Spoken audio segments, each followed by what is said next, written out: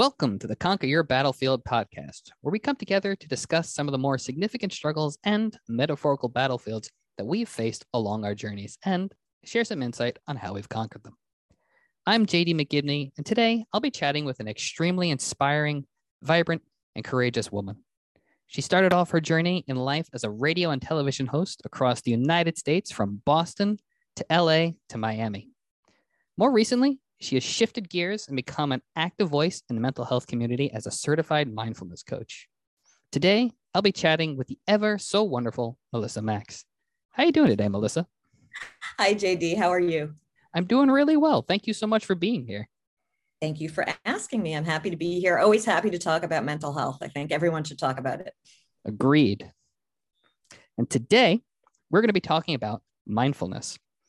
For those who are not aware, mindfulness is a mental state achieved by focusing one's awareness on the present moment while calmly acknowledging and accepting one's feelings, thoughts, and bodily sensations.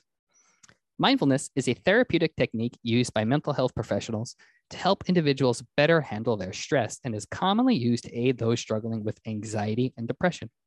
A popular way that people are encouraged to practice mindfulness is through meditation. Melissa, a few years ago, you were diagnosed with an autoimmune disease that left you with physical and mental hurdles to overcome, and then shortly thereafter, were struck with the untimely passing of your brother. You were faced with a lot of heavy burdens in pretty quick succession, but were able to find your way out of the darkness through the study and practice of mindfulness. How is it that you came across this practice, and how has it helped you maintain a healthy level of control over your emotions? That's a great question. That last sentence there, how has it helped me maintain control? The practice of mindfulness, which we'll get into a little deeper as we go on, is actually about letting go of control and realizing you don't have control.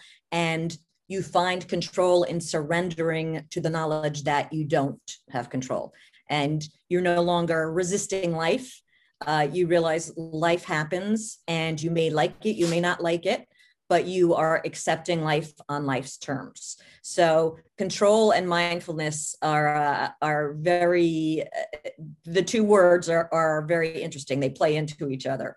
As far as how I learned about mindfulness, I had been studying people like Eckhart Tolle and Wayne Dyer and Jung and all the thinkers for decades.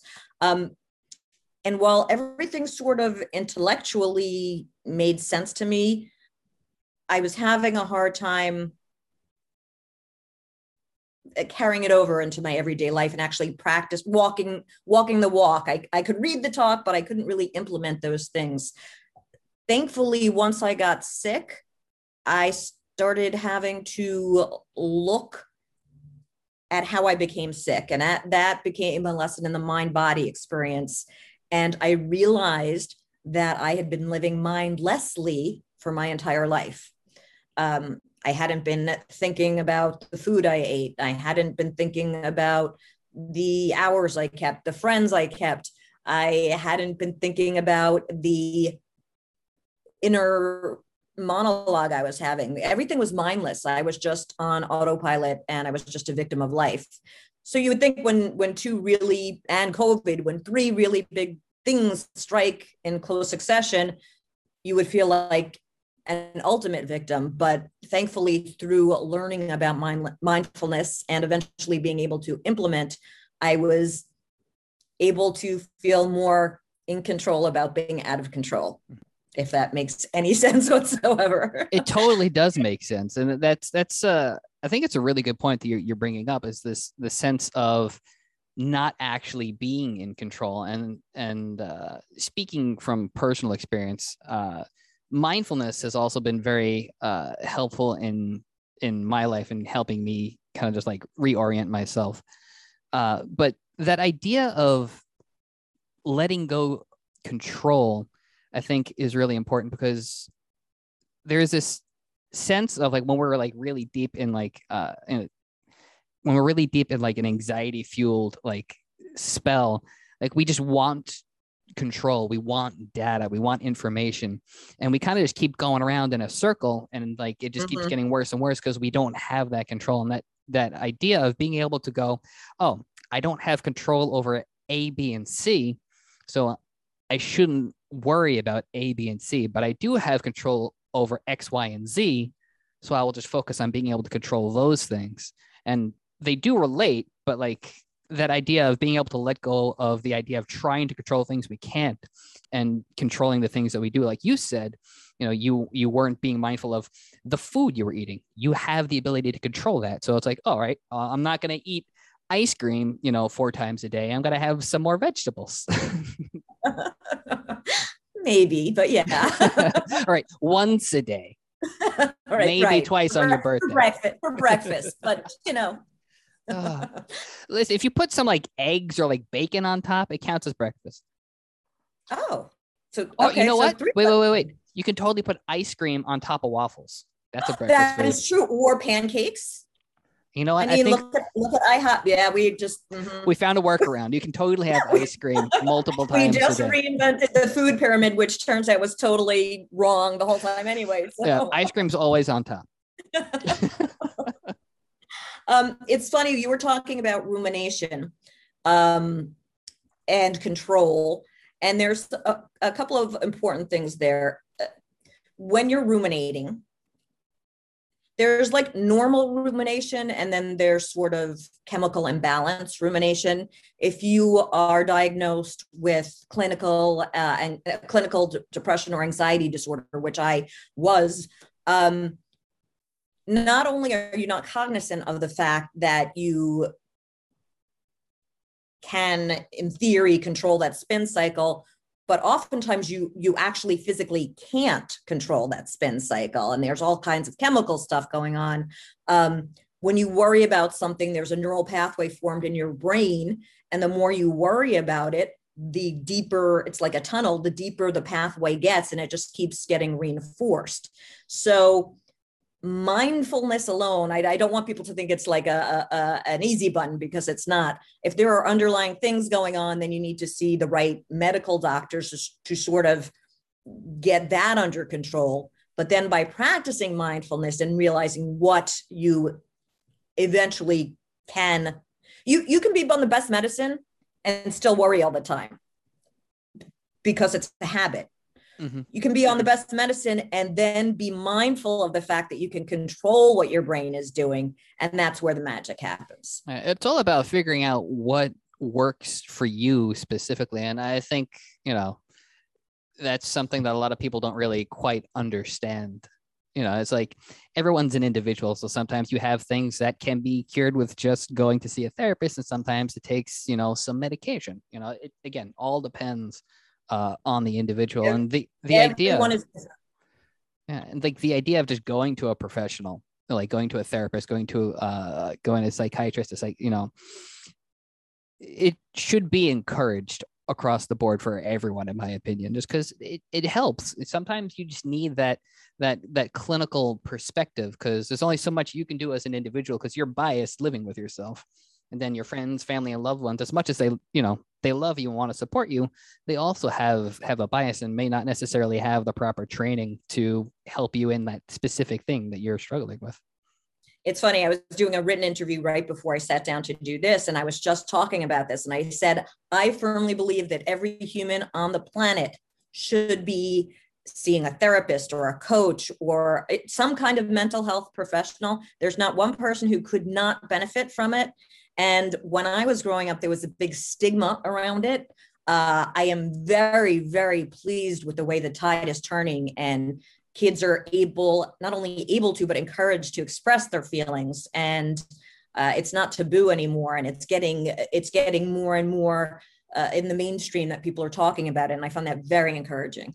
I like you, Melissa, because I also very much have that viewpoint. It's like going to just like a regular doctor for like a physical every 3-6 months, because you just need to check up on yourself. Like your mind is just as important as your liver or your kidney. Well, and the thing we don't realize, and this goes back to the initial part of the interview with the autoimmune disease, I did not realize the how intrinsically linked the mind and the body are, how if you neglect one, the other's going to go. So I neglected my mind for years, and eventually it caught up with me. And autoimmune disease is when your body starts attacking itself.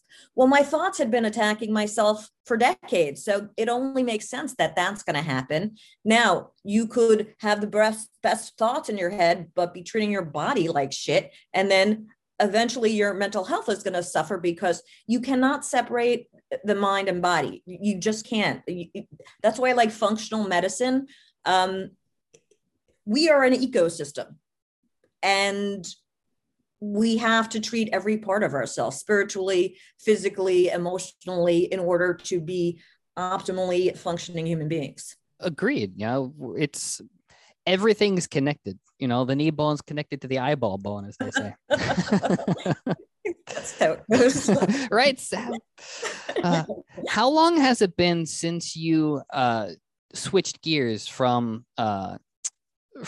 being in entertainment to being a mindfulness coach?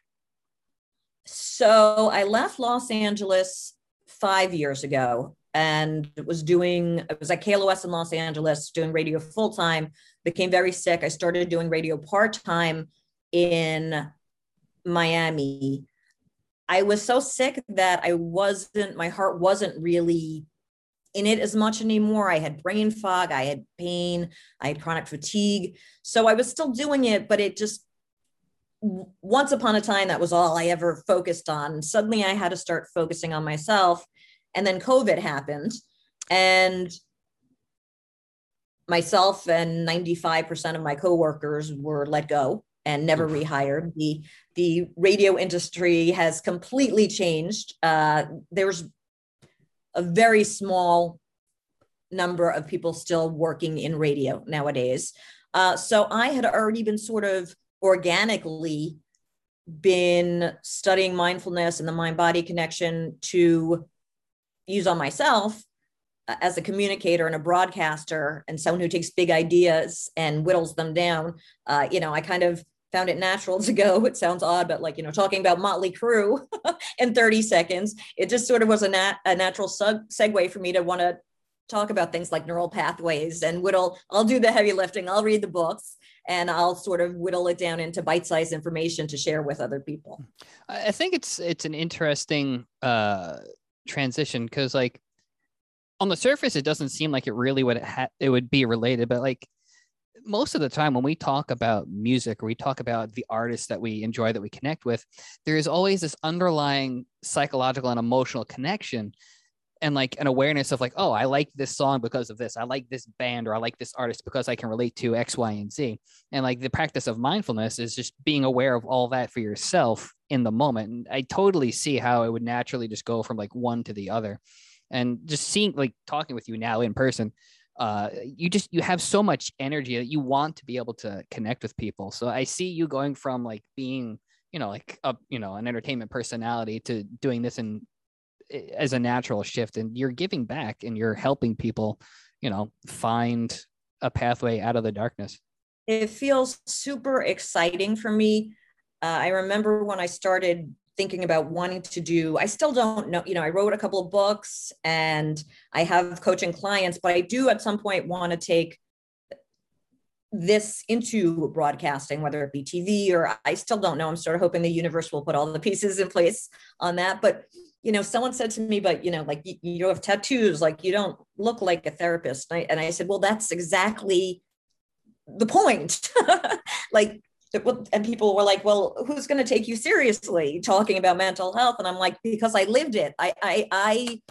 If I can come through this with knowledge and some optimism and excitement even, then I think I'll resonate with people, because I wish I had someone telling me this stuff when I was coming up in a way that I could understand, and someone I could relate to, rather than just oh, here's a grown up and rolling my, it's someone you just feel comfortable being around. And that's something else that I think is important to realize, is that in the process of understanding yourself through practicing mindfulness, you have to realize that everybody is different. Everyone's an individual. So having one type of therapist, one type of personality to treat everyone just doesn't make sense, like numbers wise. And I interviewed a therapist a few episodes ago for the show, and that was a point that she brought up, is the fact that like when she was younger, she also faced that same stigma where she didn't feel comfortable opening up to people. She didn't feel comfortable talking to someone. But what helped her eventually open up to the therapist that she ended up speaking to was that the person that she went through almost exactly the same thing that she was struggling with. So she felt like she was able to relate and open up and like talk to them, and they would know what she was going through. So, I think what's interesting too, I historically as a broadcaster was an interviewer, and some of the most impactful conversations I've had with people have been about real deal stuff. I spoke to Duff McKagan for over an hour, and he had, besides his drug and alcohol use, there was a suicide attempt, and he is just a rebounder. But here's a guy I idolized when I was a kid, and he had this conversation with me, and no embarrassment, no, just here, this is me. If you're going to be a fan, then you have to know all about me. And then that was inspiring to me. Yeah, let's talk about this shit. Like, we're all in this together. Life is messy. We're all messy, but that makes us all beautiful too. And we need to get it out there. We just need to have these conversations. Agreed. The more we have these kinds of conversations, I feel like obviously it's going to destigmatize it because it's going to become more and more common. So we're not going to be talking about mental health. We're just going to be talking, and like, this is what's going to come up. I love that. We're not going to be talking about mental health. We're just going to be talking. We're going to be really talking. We're going to not have the bullshit filter on. We're just going to be having conversations about real things. And I think a hurdle that people have, again, just talking from personal experience and like what I felt, is that like there's a sense of being a burden if one does open up and say, hey, I'm having a rough time. And it took a while for me to really learn the whole like no man an island thing.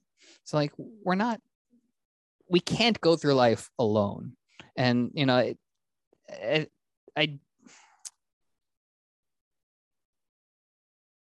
we can't go through life alone because it is physically impossible. So the idea of holding on to our own emotions and not sharing with our loved ones what we're going through, I think is just like it's very detrimental in general. Which my question to you, did you feel that prior to you like going down this path to becoming a mindfulness coach, and kind of like realizing what was going on and like making that lifestyle change, did you ever have an issue opening up to your family, friends, or loved ones? Well, this is sort of the cautionary tale, because opening up can be a dual-edged sword. When I was a kid and tried to open up, it was a very different time, but it was don't feel sorry for yourself, stop complaining, you see yourself as a victim. So that sort of, if you're a depressed or anxious person with low self-esteem, that sort of compounds itself and makes you not want to share with other people. And then as I got older and I was very, very depressed, I want to say this carefully. Sometimes we feel like we are a burden, but you have to pick the right people to share with. I felt like I was sinking and I was dumping on everyone. And truthfully, I was a burden to many people. It was too much. They didn't have the tools. I was sucking out the energy. So, well, yes, sharing and asking for help is absolutely necessary and mandatory. We have to be careful who we ask it from and what to expect. So that if we don't get it, it doesn't compound our own feeling of insecurity and lack of worth and isolation. How is it that you felt that you were able to navigate the right people to open up to?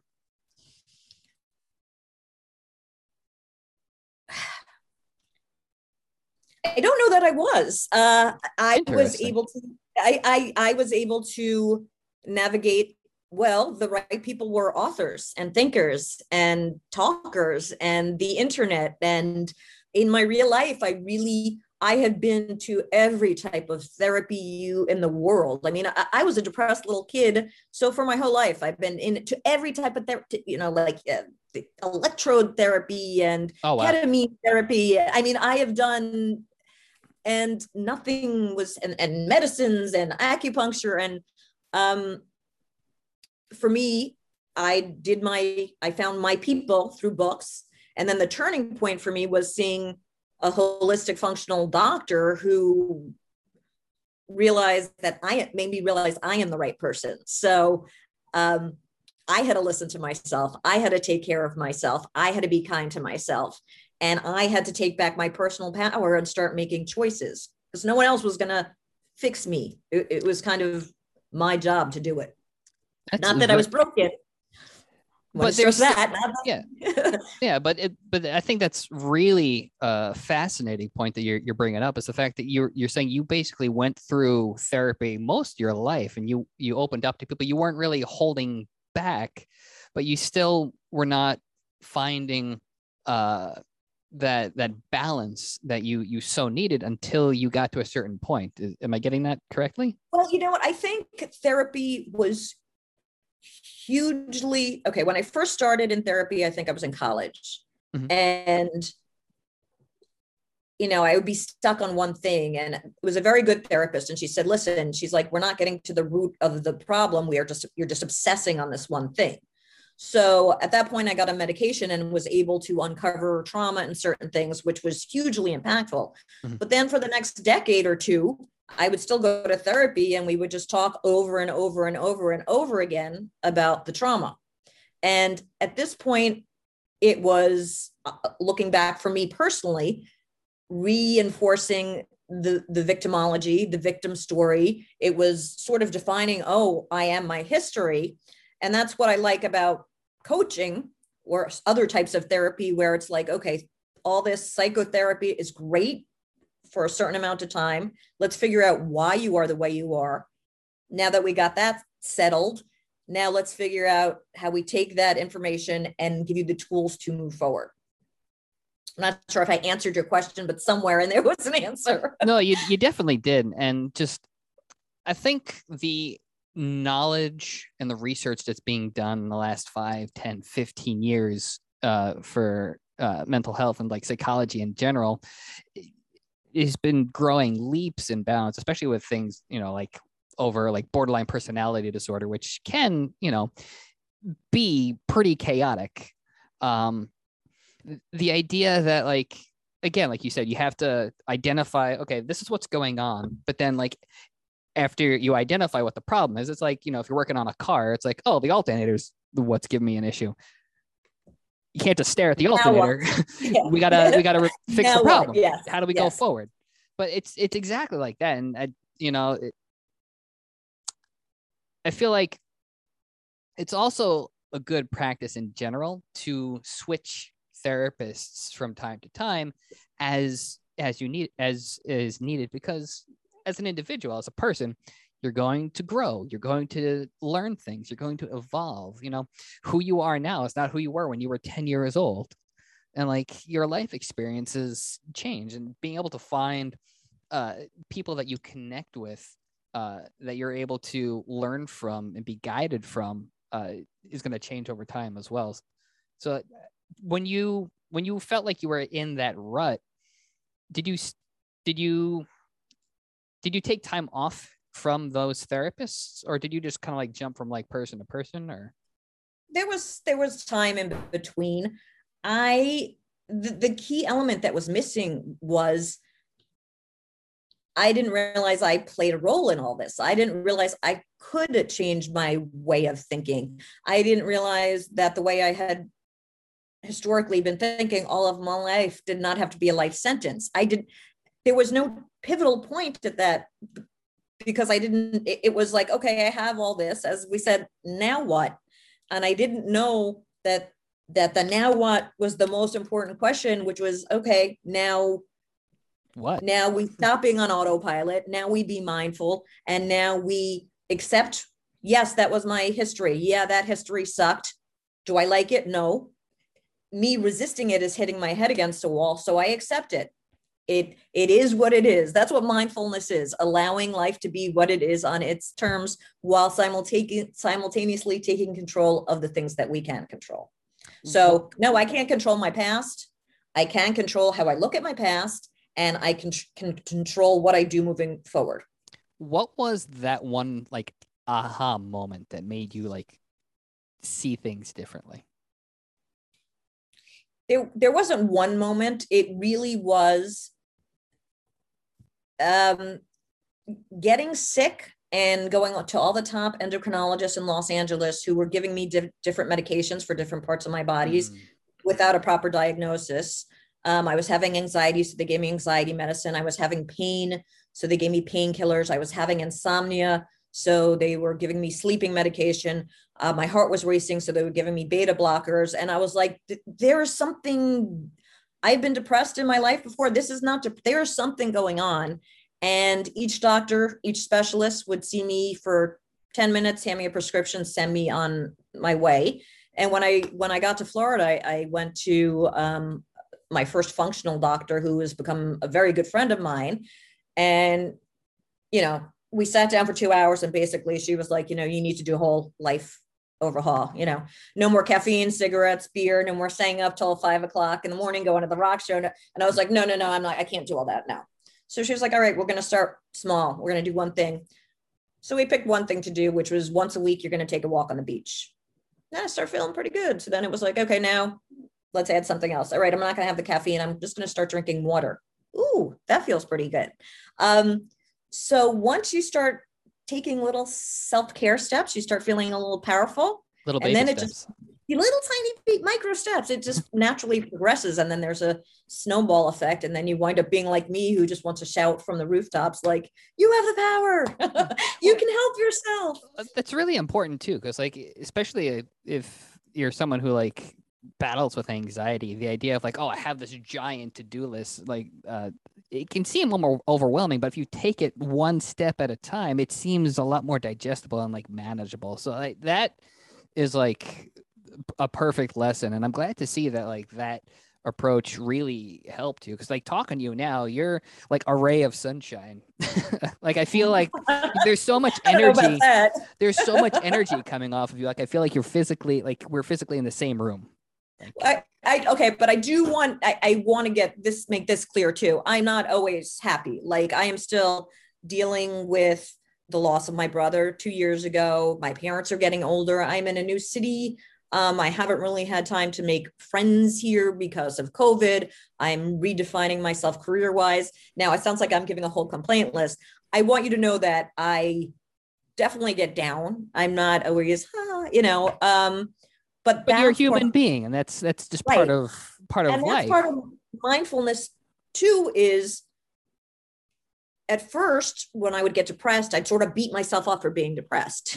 So that would just make it grow exponentially. Now it's when I'm down or I'm scared, I let myself acknowledge that. I let myself feel it. And then it sort of passes through me instead of me getting stuck in that state. So yeah, it's, I'm definitely more resilient and more positive than I've ever been in my life. I was going to say, despite what's happened in the last few years, but actually maybe because of what's happened in the last few years. Well, I'm very glad to see that you've taken, the events of the past few years and basically used them as a tool to keep moving forward and find that strength that you have within yourself. Again, it's a lot of heavy stuff that you've dealt with on top of, a worldwide pandemic. So, yeah, it's like you said, like real. You're going to have, ups, you're going to have downs. But I think a really important thing that you pointed out is the fact that like, you don't shame yourself for feeling those downs. You let those feelings come and exist and be, and you just, let them wash over you, basically. Because again, we're human beings. We have emotions, and we have ups, we have downs, we have things in the middle, and none of those emotions are invalid. They're not good, they're not bad. They are. It's how we react and process the world around us. And I think what's important about what you and I are doing, bringing this message out on social media, is as aware as younger kids have become about mental health, they are bombarded everywhere they look on social media with perfect looking people having perfect lives and always being happy. And it's just not true. So the pressure they must feel has got to be enormous. I thank goodness I didn't have the internet back in the old days when I was growing up. I mean, I can't even, I don't even know what I'd be like, huddled and rocking back and forth, and if I had grown up with that. So I just think it's important to remind, as you're scrolling, it's important to say to yourself, be mindful. Be mindful of how often you use social media. Be mindful that everything you're looking at is carefully curated and not real. Everything you do, you have the choice to be mindful about. Everything you eat, everything you think, everything you look at, everything you let invade your psyche, you have a choice. And I think that's the biggest, most empowering lesson that I've learned. That is a very good lesson. And Melissa, thank you so much for taking the time to chat today. I very, very much appreciate you just sharing, what you've gone through, and, your perspective on life. Awesome. Thank you so much. Again, keep up the good fight. I love what you're doing, and keep doing it. I will do it, and you do the same thing. And as a sign off, I truly believe that the more that we as a society feel comfortable opening up about our struggles, the more it will help others to realize that they are not alone. Everyone has the inner strength to face whatever life puts along their path. So thank you again, Melissa, for taking the time to chat, and thank you to everyone that has tuned into this episode. If anyone watching finds that they are struggling with their mental health, please do not be afraid to reach out to your friends, family, or a mental health professional. I'll place a link in the description of this video that will have some information and connection to further resources. And until next time, remember, you always have the strength to conquer your battlefield.